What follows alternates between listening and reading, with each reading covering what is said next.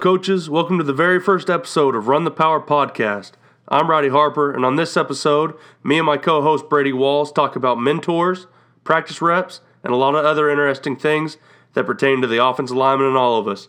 Hope you guys enjoy it.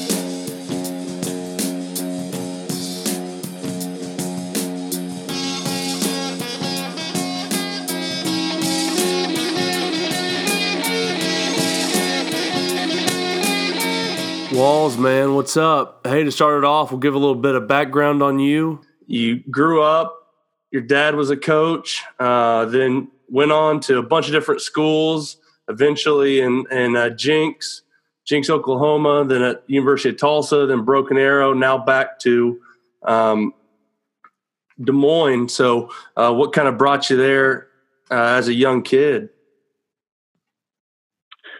Well, I guess my dad, he was a coach for a long time. I grew up basically on the border of North Dakota and South Dakota. And my dad coached at a really small school going out of high school, or going out of college, I should say. So, winning a state title there, that's kind of the first memories I have. Just really, really small. I remember wearing helmets and wearing football uniforms, stuff like that. The guys always messing with me on the bus. Sure. So that's kind of my first, my first memories of any ball. And then when we got to Pierre, where my dad moved and where I kind of grew up, that was where I kind of started to really get into it. He had some opportunities to kind of move on and go do things, but he wanted to just watch his boys grow up. But at the same time, he was kind of teaching me and my brother a lot about the game. I don't know. I guess growing up, I was probably more of like a basketball player. I was kind of really into hoops, probably because the weather was so crappy in South Dakota. Yeah, up north.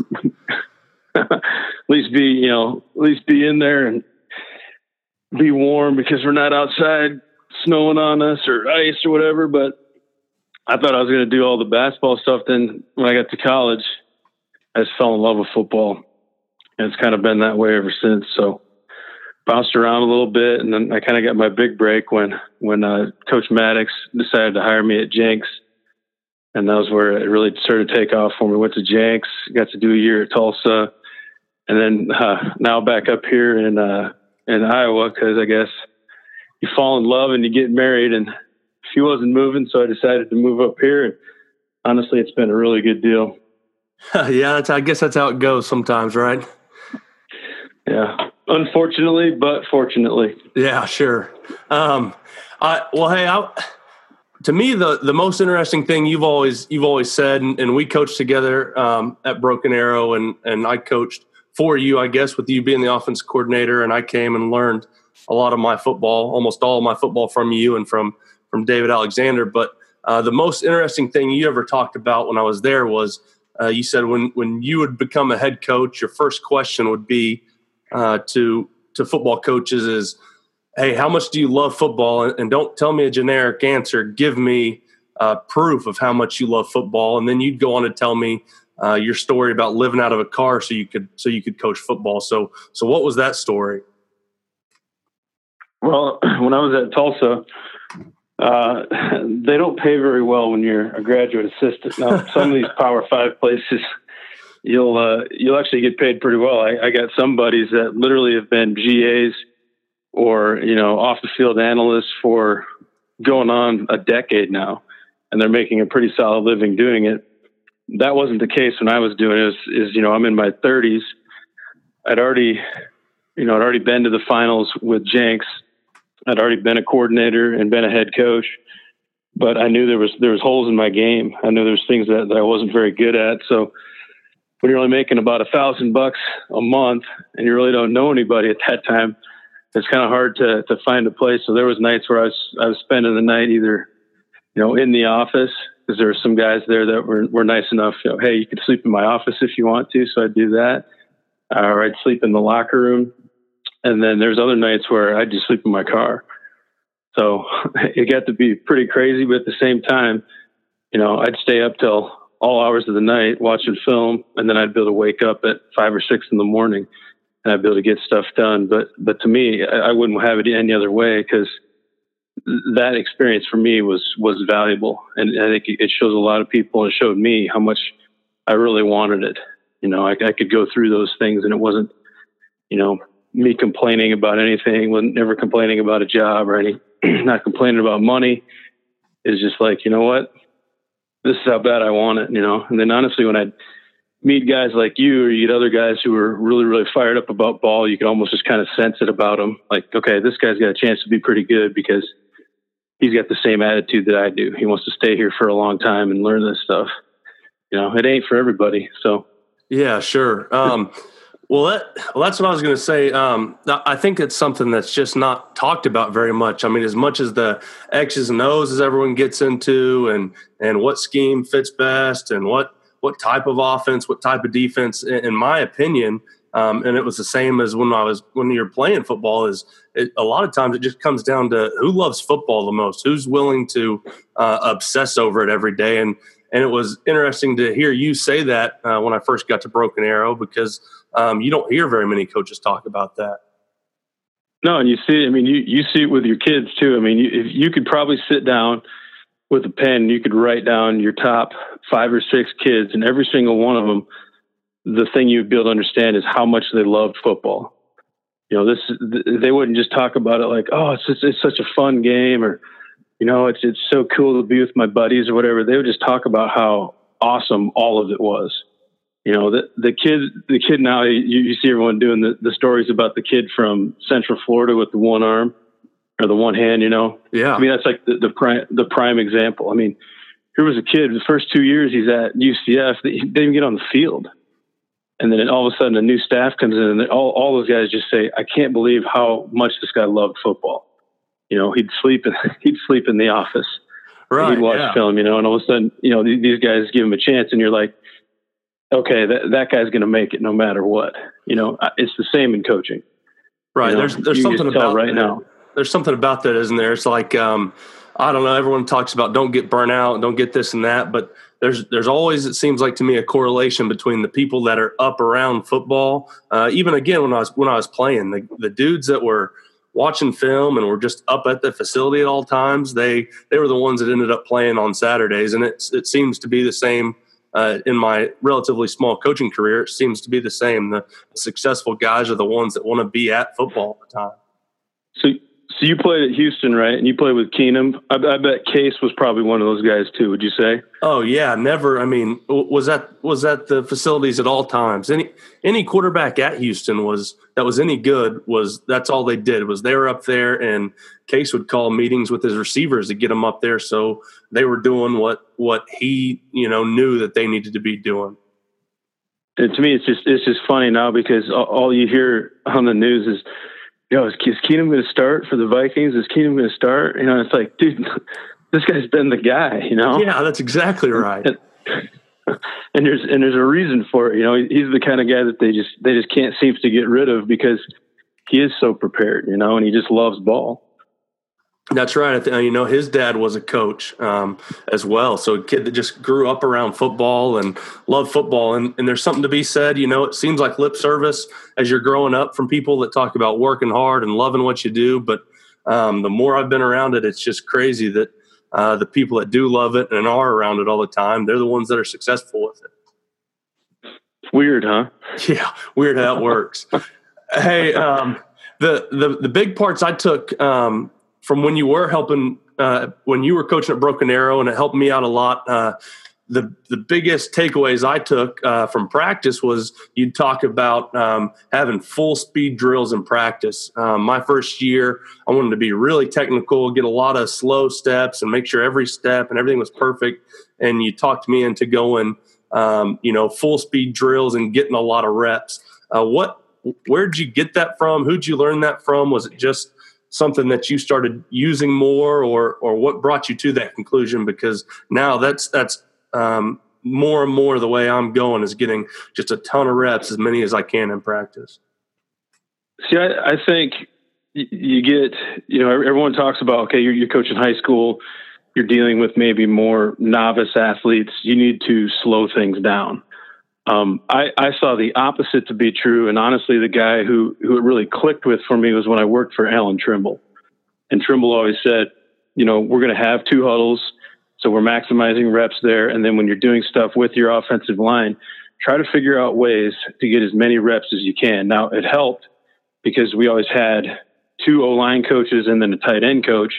So you had 3 coaches where you could kind of split up into groups. And to me, it was genius to be able to maximize reps. I think the classic example is, and everyone in America almost, it seems like, does it. They line up the 5 guys on the offensive line, and then they do one-on-one pass rush, and they just go one guy at a time. Right. So they go, okay, left tackle, you're up. Okay, hey, you could have done a little bit better here. Okay, left guard, you're up. And it just seemed to me, and it seemed like to Coach Trimble, like, that's a waste of time. It's a waste of reps. Why don't you just split them up and everyone just goes as many times as they possibly can? So rather than getting 3 reps in 5 minutes, they get 30 reps in 5 minutes. Well, sure. That adds up over time. And I think, I was just talking about the start, you need to slow it down. I think it's the opposite. Kids need to go as fast as they can, as many times as they can, so they get used to playing at that speed. I totally get it when you're at Houston or I was at Tulsa. Those guys' shoulders are banged up. Your starters maybe don't need to take all those reps. In the NFL, the guy's getting paid for it. He's making millions of dollars. I understand it. But with kids in high school, they're not experts at it yet. So you got to make up for lost time. You always say as a young coach, you had to make up 15 years in one year. I think it's the same thing with your players. Right. I got to make up all these reps in as much time or as fast as I possibly can. No, that's when you talk about your one-on-one pass pro drill. I was gonna bring that up, but that's been, to me, the most influential drill that we've started using now these past couple of years is. And again, like you said, we're lucky we have a couple coaches getting to help the offensive line, but I get to bring the tackles with me. Coach Broyles gets to bring the guards and centers with him, and the kids get as many reps as we can possibly get them. And, the proof's in the pudding, as they say. But when they get that many reps, especially towards the beginning of season or in preseason, you can tell that they get better in a week, which when you're going one guy at a time, they're getting 2 reps over 15 minutes. If you're going the entire offensive line, it's just not the reps that you're looking for. Watching it now, it literally just pains my soul. It just hurts when I see anyone just doing the one guy at a time.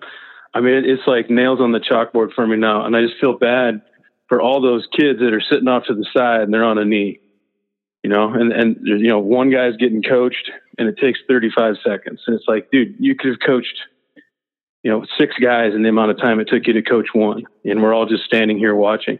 The other thing is, imagine how much better your pass rush is getting. I hear coaches all the time, God, we're just not very good pass rushers. Well, rush the passer.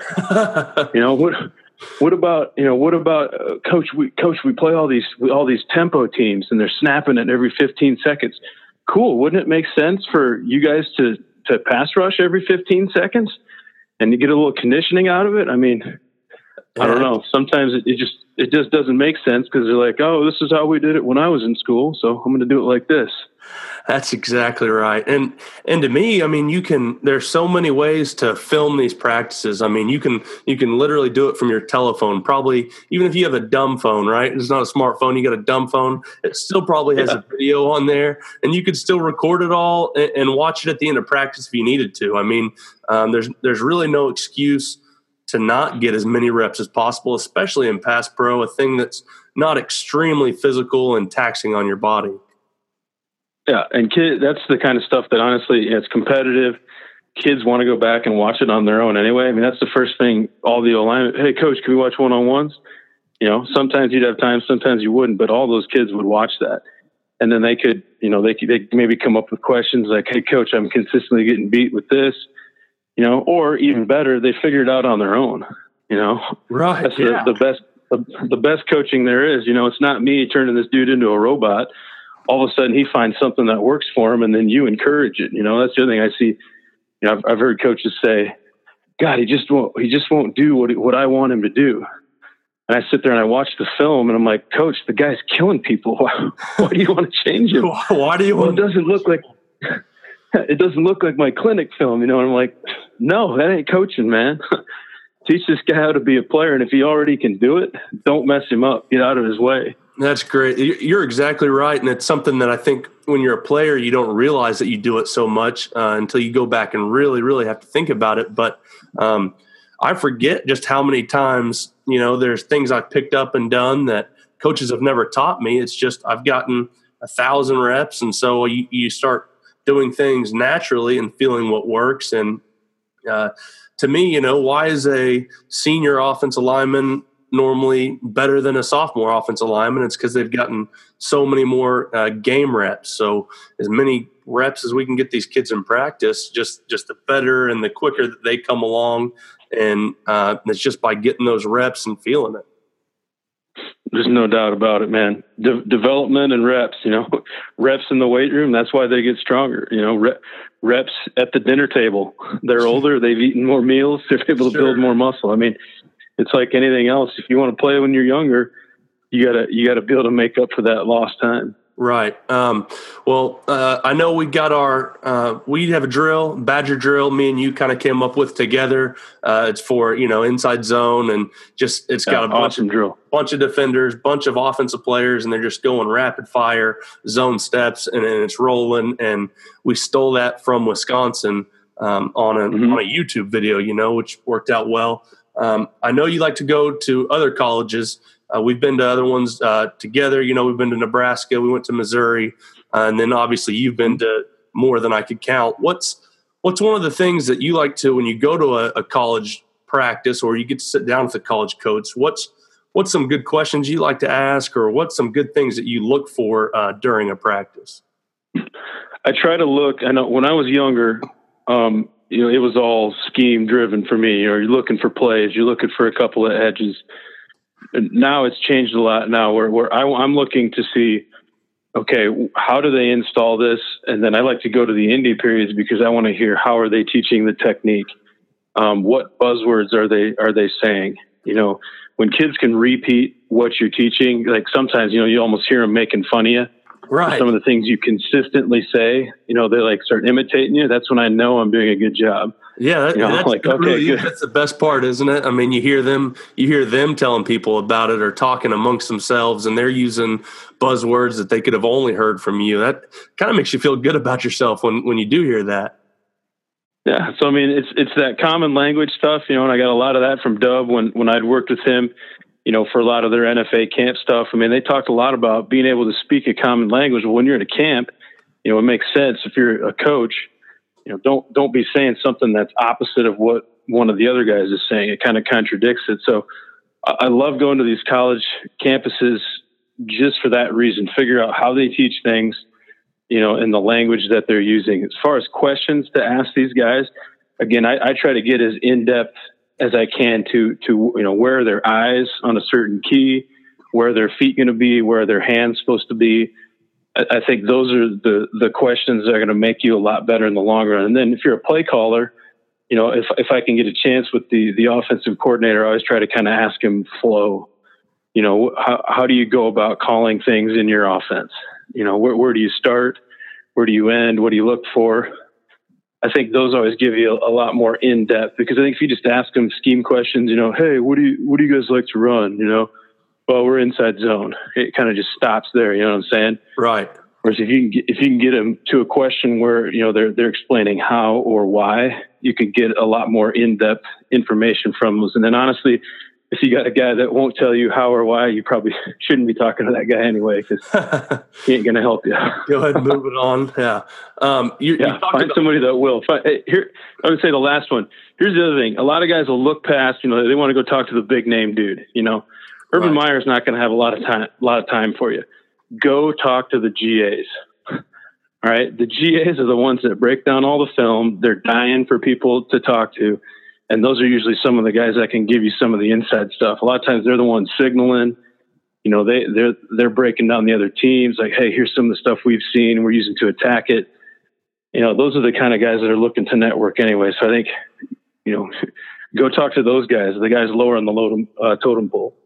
Right. That's like you said, that's what you were a GA and you said, you'd said before that some of the best things you got was just like like you said, they break down film all the time. So you got a lot of the plays you like, the things you do and don't like from watching other big time schools when you're breaking teams down. Is that right?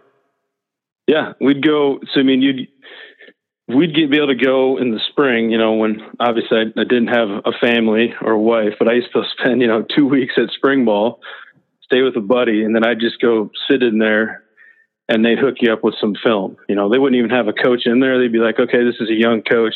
He doesn't have any players of recruiting. We can't really help him, but we're going to be nice. Right. So literally you'd be able to go sit in there. I remember going up there when Nebraska had spring ball, and I watched like all the cut-ups for the Tampa Bay Buccaneers because Bill Callahan was there. He was a big Gruden guy. So he had all of Tampa Bay's cut-ups broke down. So I'm watching all their goal line, short yard stuff. So I'm like, sweet. I'm going to watch football formations and power for 8 hours today. All right. It's been a great day for you. Which was an unbelievable day, Sure. And then you're able to sit in there. Okay, cool. I'm learning a little bit now about their goal line power. What do they do off of it? Okay, here's the power pass. Here's some of the nakeds they run. Here's maybe a counter play they run off of it, faking a reverse. You'd be able to kind of start to pick up all these things. And that's when you're sitting there watching the film. That's when you're jotting down some questions. Okay, I got a question here. I got a question on this. I got a question on that. But there's no better way than for you to be able to just sit in a dark film room for 8 hours and start breaking it all down. Just to start absorbing ball. Yep. Yeah, man. No doubt. Well, you talk about, just being a ball coach, coaching ball. You've got a blog that you started, right? For ball coaches. Yep. What made you gear it towards helping out ball coaches? I know you've helped me out a ton, and any other young coaches that I've seen at Broken Arrow that want the help. But what makes you want to give back and help us younger coaches and other football coaches? Well, I think it's kind of twofold. I mean, honestly, I just think it's our obligation as coaches to pass on the knowledge. All the stuff that I know was taught to me by somebody else, or I stole it from somebody else, and maybe I put my own spin on it. So none of the stuff that we're doing is freaking, rocket science. We're just regurgitating stuff we've learned. So I think that's kind of part of the deal. And then I'm always a big one on paying it forward. I mean, if you're giving back to the game, it just seems like better things just tend to happen to you and your team.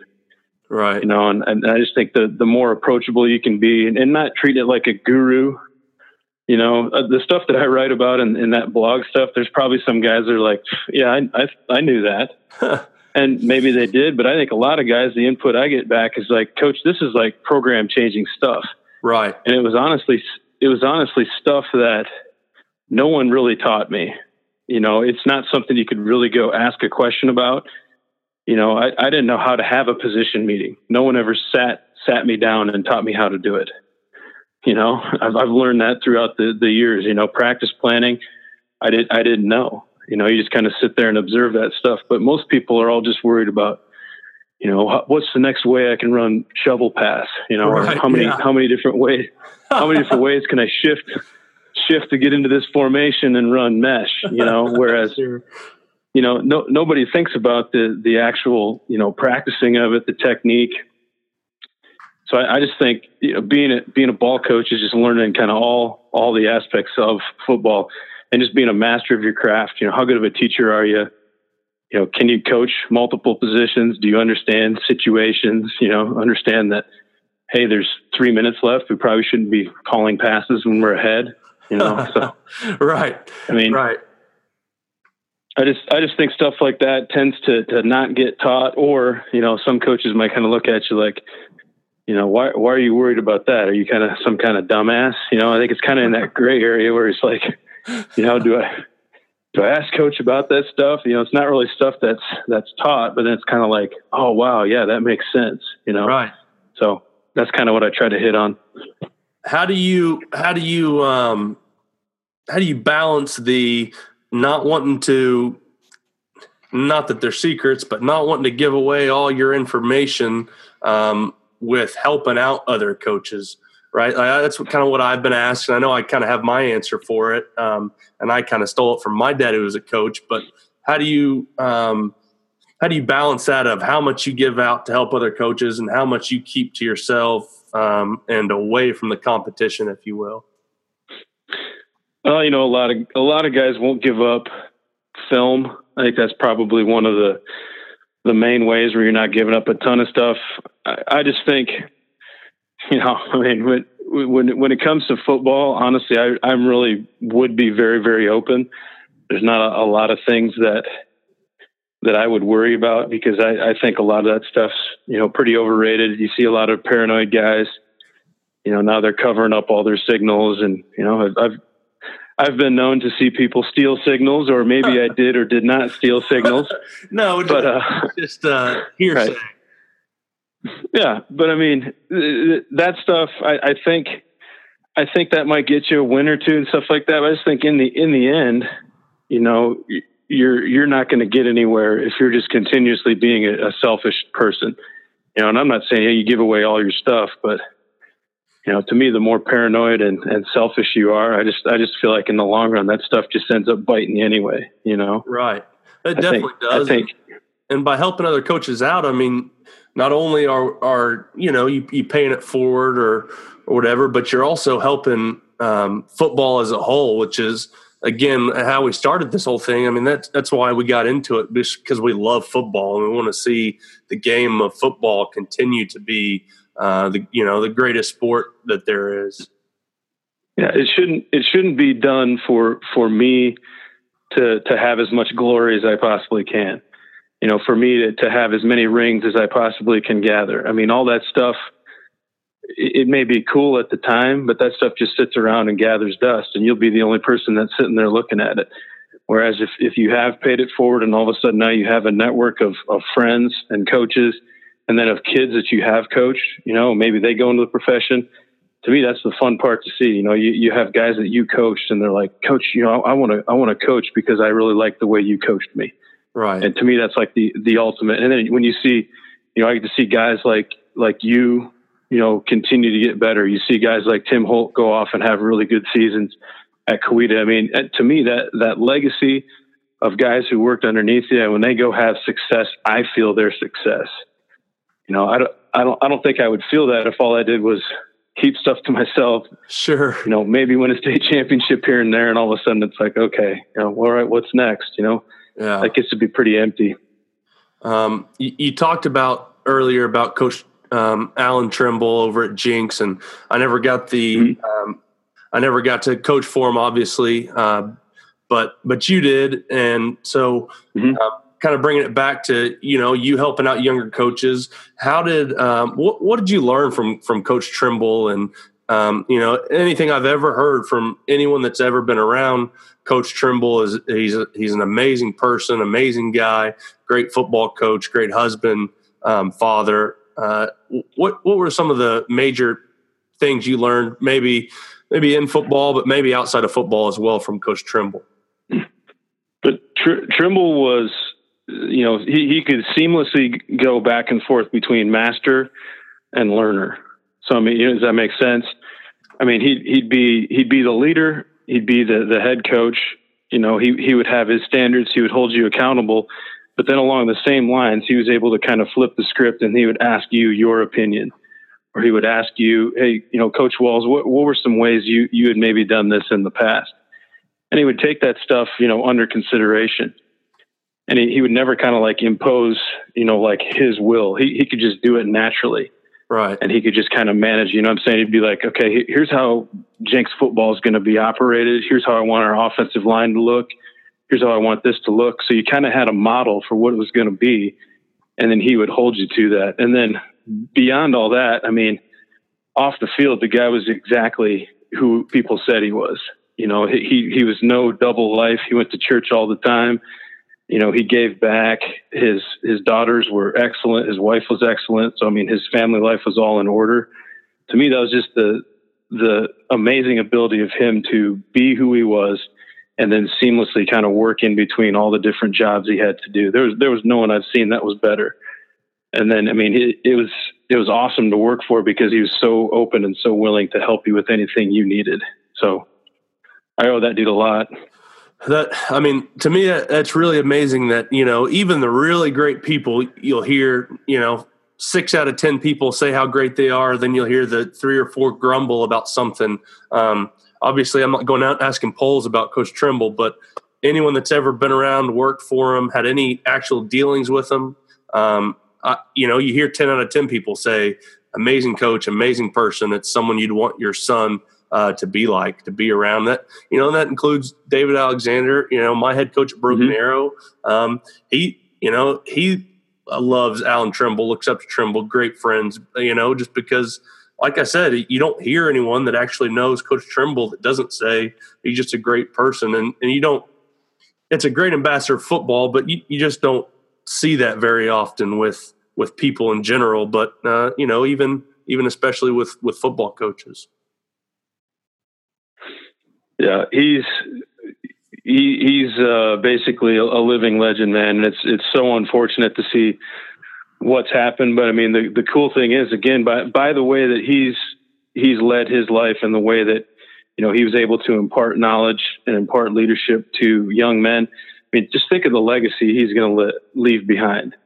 I mean, he's got dozens, if not hundreds of coaches, thousands of athletes who are going to go and hopefully coach their kids, or, if they get into a program, the guys that they have underneath them, they're going to pay all of that stuff forward.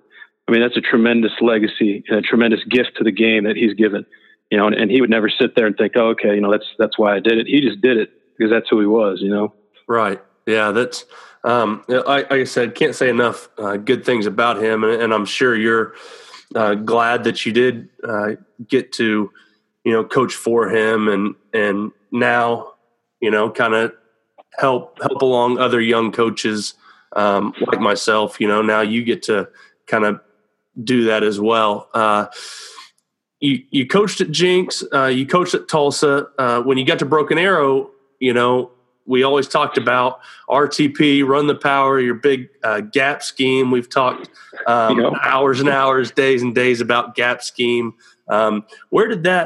Where did you become a fan of gap scheme and power and running those things? Was it from, Denver Johnson at Tulsa, or was it, just something that you've come to like over the years, or was it, how did you really start buying into what gap scheme gives you? Well, I think it started for me younger than that. Growing up in the Midwest, in the North, I mean, people, if you're going to win, you're going to run the ball.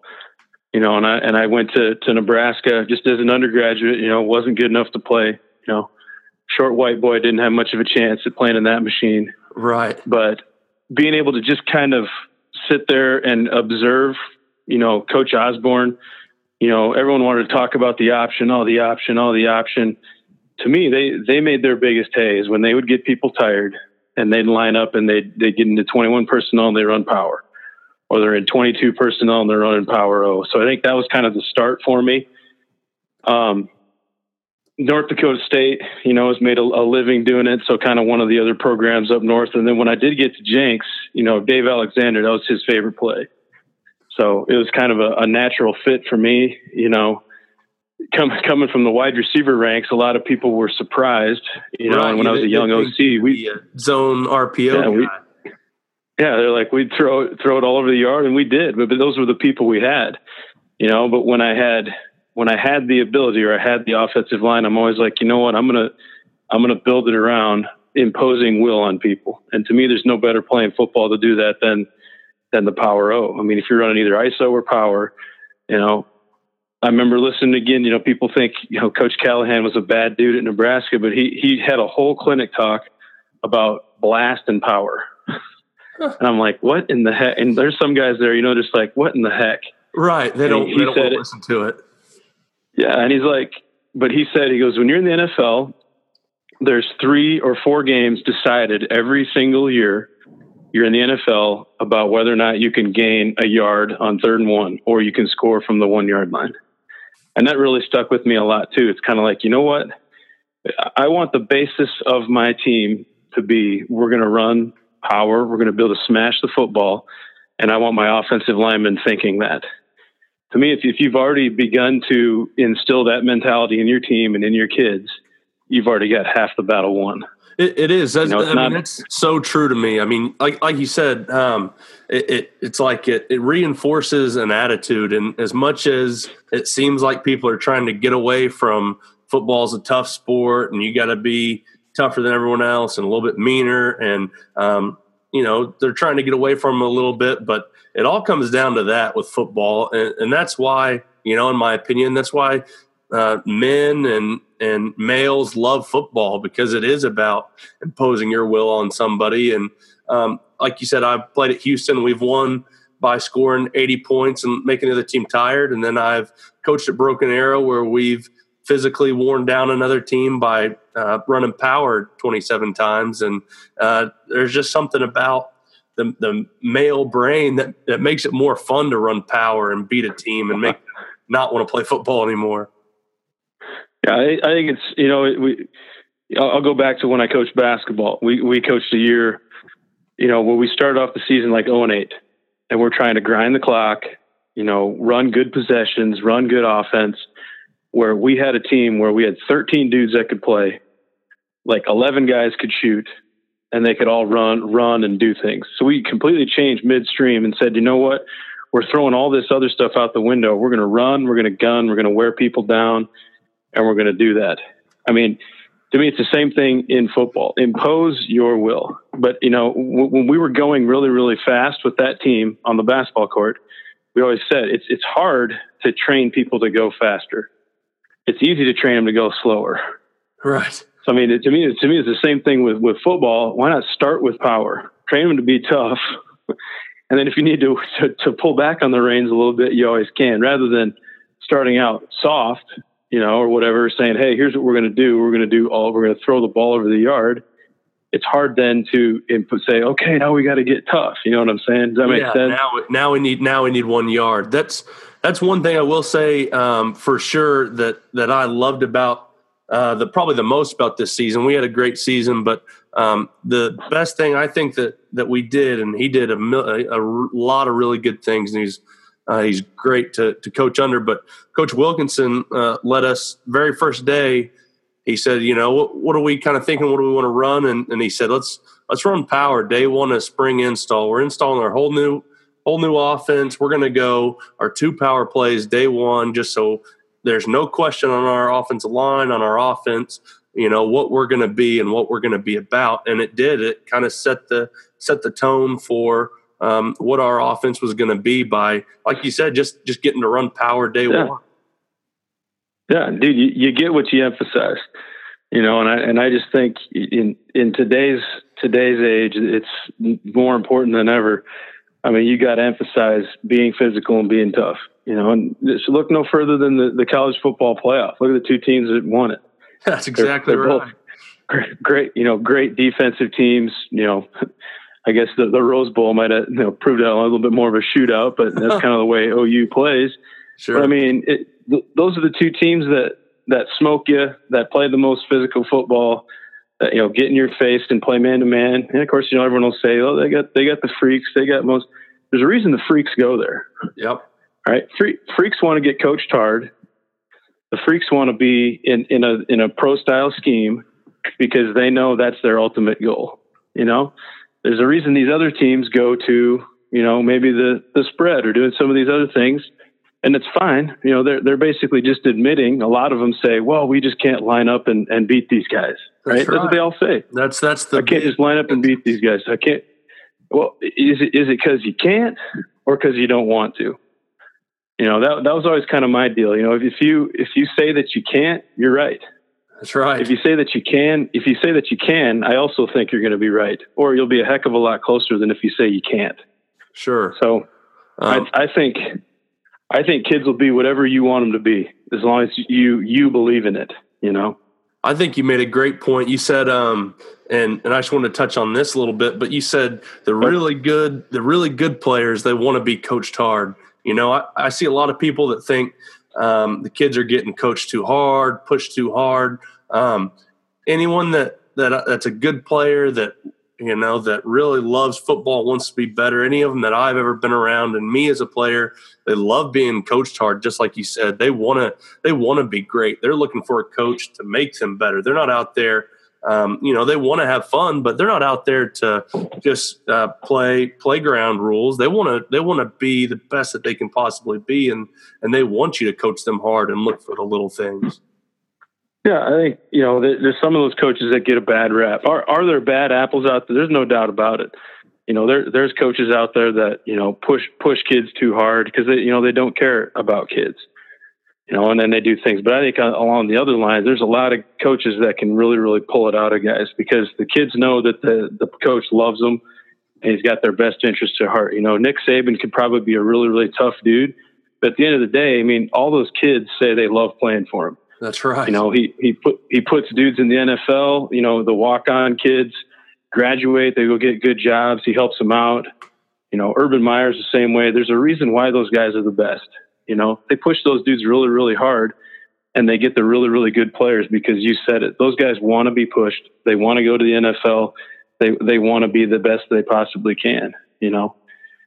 I don't really see it any other way. You know, build that relationship with a kid and then push him to be the ultimate. Yeah, that's right. I mean, you love on these kids, and you get just as excited when they do well as you get upset when they do poorly. And you know, it makes them better players. And like you said, man, the good ones, they want to be pushed. They want to be the best they can be. And all I've ever gotten from those kids is how much they loved being pushed and how much they cared for me, and I care for them after it because, you know, we went through it together, and it was, you know, it was a we thing. It's an our thing. And to me, that's one of the coolest parts about offensive line is it is such a group dynamic. They're kind of the weird ones or whatever you want to say. They're the ones that don't get to have much fun at practice, and it binds you together. Yeah. And I thought those guys, I mean, when I coached O-line, it was the most fun I've ever had as a coach for all those reasons you said. I mean, you're dealing with very unselfish people. You're dealing with the toughest people. You know, you're usually dealing with some of the quietest people that just like to grab their lunch pail and go to work. But I mean, those guys are so fun to coach. Sure. Because they love it and you understand it, you know? Yeah. I mean, and honestly, you know, people say, you know, it's a grind for those guys. I think a lot of those guys love some of the stuff we do in practice. Just love beating dudes up, you know, love, you know, when a receiver drops a ball and the ball goes down in the offensive line pit there, you know, grabbing it and throwing it out of there, or kicking it out, or hey, catch the ball. I mean, to me, it's just kind of a fun thing for those guys to do, you know. That's right. They do love it. We talk it up a bunch about how miserable it is at practice, but we have the most fun, those 13 games that we get. But you're right. The linemen, they start to enjoy it. They start to really love practice and how they're the ones that they're not going around catching passes. They're out there hitting and doing manly stuff, if you will. And you're right. Funniest part is receiver catches a ball and the lineman punts it up into the stands and tells him or the receiver drops it and the lineman tells him to catch the ball, stay out of their drill. Still my favorite. Yeah, it's awesome, man. It's quite the fraternity of guys. You know, I love it. It is. Well, switching gears just a little bit. Yep. Me and you both kind of rolled out Team Attack Academy this year. We both used it with our players, and me with my offensive line. It worked out extremely well for me. For everyone that doesn't know, it's just an online classroom basically that each coach gets to build and install during the off season, during the season, everything that they're going to use on the football field. They get to do it off the football field, and obviously at Broken Arrow, it's really nice because we can push it to their phones, but they also all through our school get a Chromebook for free from the school. But how did you implement that with your school and with your guys, and how much? Because I know how much it helped us. How much more prepared were you guys by being able to use Team Attack? I know we saw it kind of all the way through the levels. I know my guys, as far as skill position dudes, quarterbacks, the feedback I got from my postseason meetings were Team Attack helped me a lot in my preparation. Whereas we hadn't had it in the past. I felt like our JV squads and our lower level developmental guys were more knowledgeable about football. So to me, that was kind of laying the foundation and laying the bricks. So it's like, okay, now we got these guys coming back. We're going to be able to accelerate it. I think we'll really see it now in year 2. But as far as, scouting report was concerned, each week, there was no excuse for kids not to know the scouting report. You could quiz them, you could test them every single week. I didn't have to sit there and grade it by hand. I liked that. That's right. And then in the preseason, it was real easy. We started installing our offense in June. We'd already had all of our stuff done by that point. So I just think it really accelerated where our kids were at, and it was easy. It's not like it was really, really time consuming for kids. Right. They could hop on, they could look at some things whenever they needed to. Some kids learn it right away. It's just like in your classroom. They got it right now. Boom, coach, I got it. Whereas other kids might be a high rep guy. They could sit there on their phone and they could practice, watch more film. All of a sudden you see that learning curve starting to kind of level back out for that kid. So that was huge. I think the other thing that it did was it really unified a lot of the coaches on the staff. Throughout the entire program, we get to see varsity, JV, 9th grade, 8th grade, all those guys were on there. So you're able to kind of coach up your other coaches too. And I think that was really, really powerful because, all they had to do was create their own class. They could pull materials from my classroom and they could start teaching the lower level dudes. So inside and out, I think it made a huge difference for us. And it kind of goes back to like what you were saying with the common language. When everyone's speaking exactly the same language, the kids aren't hearing 3 or 4 different words to mean the same thing. It's all concise. Everyone knows what's expected. What I've always talked about with my offensive line, right, is a standard and keeping to the standard. But for us, that was one of the best things for us was it allowed them to keep a high standard in developing as football players and learning their plays. And like you said, in the scouting report, which honestly, it's something a little more controversial than a lot of coaches want to talk about. And it's probably something I'll blog about eventually. But we've kind of gotten away from even showing the offensive line much of the team's defense that we play. I don't show them much film, maybe 10 minutes of film from the other team. But in my opinion, I can give them the looks that they need during practice to know what a defense is going to look like. But Agreed. Save that 10 minutes, I can send it all through Team Attack. I save that 10 minutes of meeting that I need to have before practice to talk about mindset or whatever we need to talk about. And it saves me a little bit of that time because on top of kids not really caring to watch another team play defense, I don't know that kids are coached well enough on what to watch in film of another defense. The whole reason we coach them is to coach them to do the right thing and have technique that no matter what a defense does, slant or swim or rip, if they use the proper technique, then they'll execute the block no matter what. So I think, to me, it's more our job as coaches to put them in the situations they're going to see that Friday night rather than, having them watch 30 minutes a day during their lunch period of whoever's defense that the kid doesn't really know what they're looking at anyways. No, I couldn't agree more. I think when you coach offense, quite honestly, you have no idea what the defense is going to do that week. There's some teams where you might, the Unions, the Jenks, the teams that are tried and true, the teams that are proven, they're going to do what they do. They're going to have a wrinkle or two. That's about it. But, you're going to have a pretty good idea of that. All these other games you go into, you plan for an even front and all of a sudden they play odd. That's exactly right. You plan for an odd front and all of a sudden they play even. They hadn't played cover zero all year. Now they're playing cover zero. The past is no indicator of what they're going to do.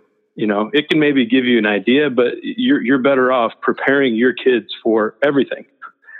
all right, here's the 3 basic fronts. Here's how we need to be able to block these. Right. Here's what we like because we feel like this is a kid we can attack. I think focusing on those smaller things, and I agree with you wholeheartedly. I'd maybe show them 10 clips of the other team. Hey, here's how they basically line up to this. Here's how they kind of line up to this. Here's the kid we want to attack. Here's the kid we feel like we can double. Here's the kid we feel like we can isolate, things like that. Other than that, it really wouldn't do you much good, I didn't think, if they're just sitting there watching it, No, worry about yourself. That's what we always tell the kids, right? I completely agree. Let's just worry about let's just worry about us. And then in our meetings, we watch the other team. Watch that team for 30 minutes. No, I completely agree. And that's one thing I through team attack during the season, I'd send out notes, but I'd also meet with the kids. And if you watch practice and you get to film it, we're lucky enough to film it and watch practice. But yep. That's where, in my opinion, you get better. You watch little technique things with footwork that if you're perfect on your technique, and this is what I always never understood when I was in college, why we paid so much attention to the team. Well, you've given me a technique and you've said this works against everything. So why don't I just perfect this technique? And it doesn't matter what they do on Saturday or on Friday, because my technique's going to set me free. Exactly. Otherwise, I think you're just sitting there chasing your tail, And again, then you come off to the sideline. That's my other favorite one, because now you got all the freaking technology on the sidelines. Huddle sideline, or you got Sky Coach or whatever. And what do? We look at what they just did. We look at the past. So again, you're spending all this time. Okay, every time we line up in trips, here's what they're doing. There is no rule. Yeah. This is what they did last time. Okay. Hey, this gave us problems. Here's how we can adjust to that. I think you do that, but I don't think you spend much time looking at all these things. To me, it's like, what are we doing in the future? So as an O coordinator, I wasn't worried about, a lot of that stuff on the film. I won't lie. I hardly looked at that stuff. Ours didn't really work that much. So that might be one reason, but. Oh no. But I mean, I'm saying, here at Des Moines, it worked all the time up at Ankeny. Right. But, there's a lot of times when I was calling plays, I mean, I'm always thinking of the next series. So maybe it's something I go back. It's like, okay, what happened on, play 3 of that drive? And you look, okay, yeah, here we go. All right. They're still in this. I'm already looking for the next stuff. You know what I'm saying? Rather than sitting there dwelling on, oh God, our double team here sucked. We got to do this. We got to do that. It's like, hey, fix the double team. Let's move on. Here's what they're doing to us. Here's the adjustment they made. You know what I'm saying? Sure. To me, that's coaching. Anyone can grab the telestrator and go look at an old play and be like, oh God, here's why this didn't work. Yeah. We should have done this. There's 2-year-olds that can do that. Hey, Dad, call the plays that work. Yeah. And I think sometimes we fall into that trap. It's like, dude, let's move past that. You know what I'm saying? Get to what we need to be doing. Right. You brought up a point earlier, and it's something that I've started using. Luckily, we had a pretty good offensive line by halfway through the season, so I actually got to use it quite a bit this year. And yeah. You had installed it, I guess, our first year. But we would go into inside, and we would, if we get 12 plays of inside, maybe 3 or 4 of them were against the defensive front I thought I was going to see that week, and the rest was a jumble of bear and odd and 4-3 box and 3-3 stack. And it was just our base plays that we ran really well, our pin and pull, our 2 powers, and inside zone. And it was against every front imaginable that I could think of that we might get. And it saved us. It got us out of a lot of games that teams that maybe weren't as good as some of the perennial teams that they jumped into bear all of a sudden. And luckily we'd worked it all year, so it wasn't even a thing where we had to bring them over to the sideline and change a bunch of stuff. It was, okay, hey, remember 2 weeks ago when we practiced bear against strong power? Okay, well let's make sure we make those calls, and let's get those tags called. Yeah, and a lot of times it's even cooler when the kids come off the side. There'll be times at Jenks and had some really smart linemen, Stuart White, Clayton Esmond, some of those guys. They come off to the side, like, hey, coach, did you see that call we made on that? I'm like, dude, that was sweet. Where they start to pick that stuff up on their own, and they're playing and they're thinking. I mean, to me, when you're doing that as a coach, to me again, when you're being reactive and you're telling them, okay, here's what we should have done. Here's what we should have done. We need to do this, and you're kind of being authoritarian rather than, okay, you guys know what to do on this. We've practiced this before. Right. And it puts the onus back on those kids. I mean, I just think that's so powerful. If you can get to that level, to where you're not just holding the iron grip on those dudes and just let them go out and play free. Just like you said, it's just a quick reminder for them. They just roll, Yeah. No doubt. That's awesome. Last thing I kind of wanted to know, and it's kind of my question that I have for any offensive line coach or former offensive line coach. But the big one to me is always, so you're watching a football game or you're playing against a team and you see their offensive line playing. What would it be that another coach's offensive line would do that would impress you or you to say, man, that coach over there, he's a good offensive line coach. I mean, it's not just an offensive line that does well and rushes for a lot of yards, because maybe there's a coach in 3A that has 4 D1 kids, and he's got Barry Sanders at running back. Barry Sanders at running back, right? No, he's going to look like a great coach. But as a more, as a coach that's seen a lot of football and knows what it takes to be a good coach, what would you see in an offensive line that would make you say, okay, that coach is a guy that I'd want to have on my staff one day. That's a good coach. The first thing you see, and whether they're a tempo team or they huddle, do they hustle to the line? I mean, to me, that's always kind of like rule one. First thing I learned from Alan Trimble when I was the O-line coach: guys play better when they hustle to the line. He goes, I don't know why it is that they do. So whether it's 2-minute drill in their tempo teams, I see guys that break and they are sprinting to the line. The second thing you see all the time is you see guys pointing and talking. So communicating. So run to the line, they communicate. And then the last part you always see is the guys that are running downfield. If there's a big play, guys are sprinting after the ball. You don't see the guys pass protected dudes and they just kind of grab their mouthpiece and start walking. I don't care how good that kid is. That's not a kid I want to recruit. And then the coach is letting him do that. So, I mean, those are always the three things I would see: the guys that run to the ball, the guys that communicate, and then how passionately are they chasing the ball? Are they looking to go block and finish somebody else?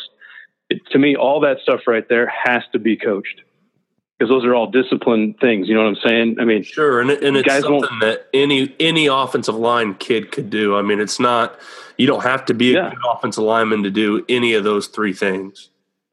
But those three things are all related to coaching. Right. You told them to sprint to the ball, or you're holding them accountable for that. You're forcing them to talk, to point out or whatever it might be.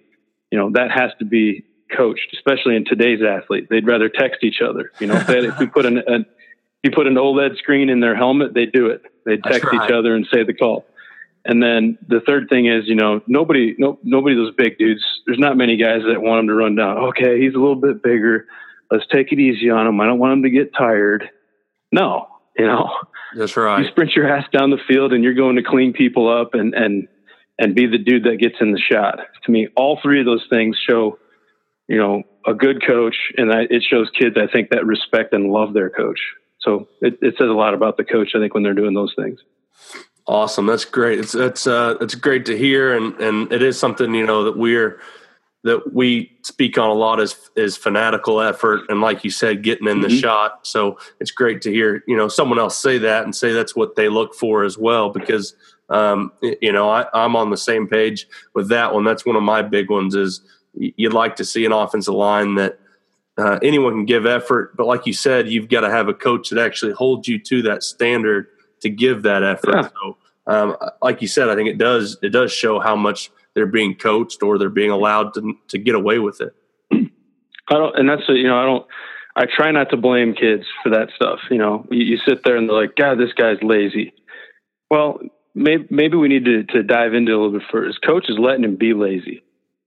If it's being allowed, to me, that's the coach's fault. And then if the kid still refuses, I'm not going to do it, then it's even more the coach's fault. That kid shouldn't play. That's exactly right. I mean, how many coaches should be heard? My kid won't do this. He just won't do that. I mean, it's just, to me, I know they're blaming it on him, but it just screams to me how awful of a coach that person is. I mean, you're the coach, isn't that your job? Man, don't play the guy. That's right. Play. I don't care. I don't care who it is. Play Jimmy, who's 180 pounds, but that guy will do everything we want him to do.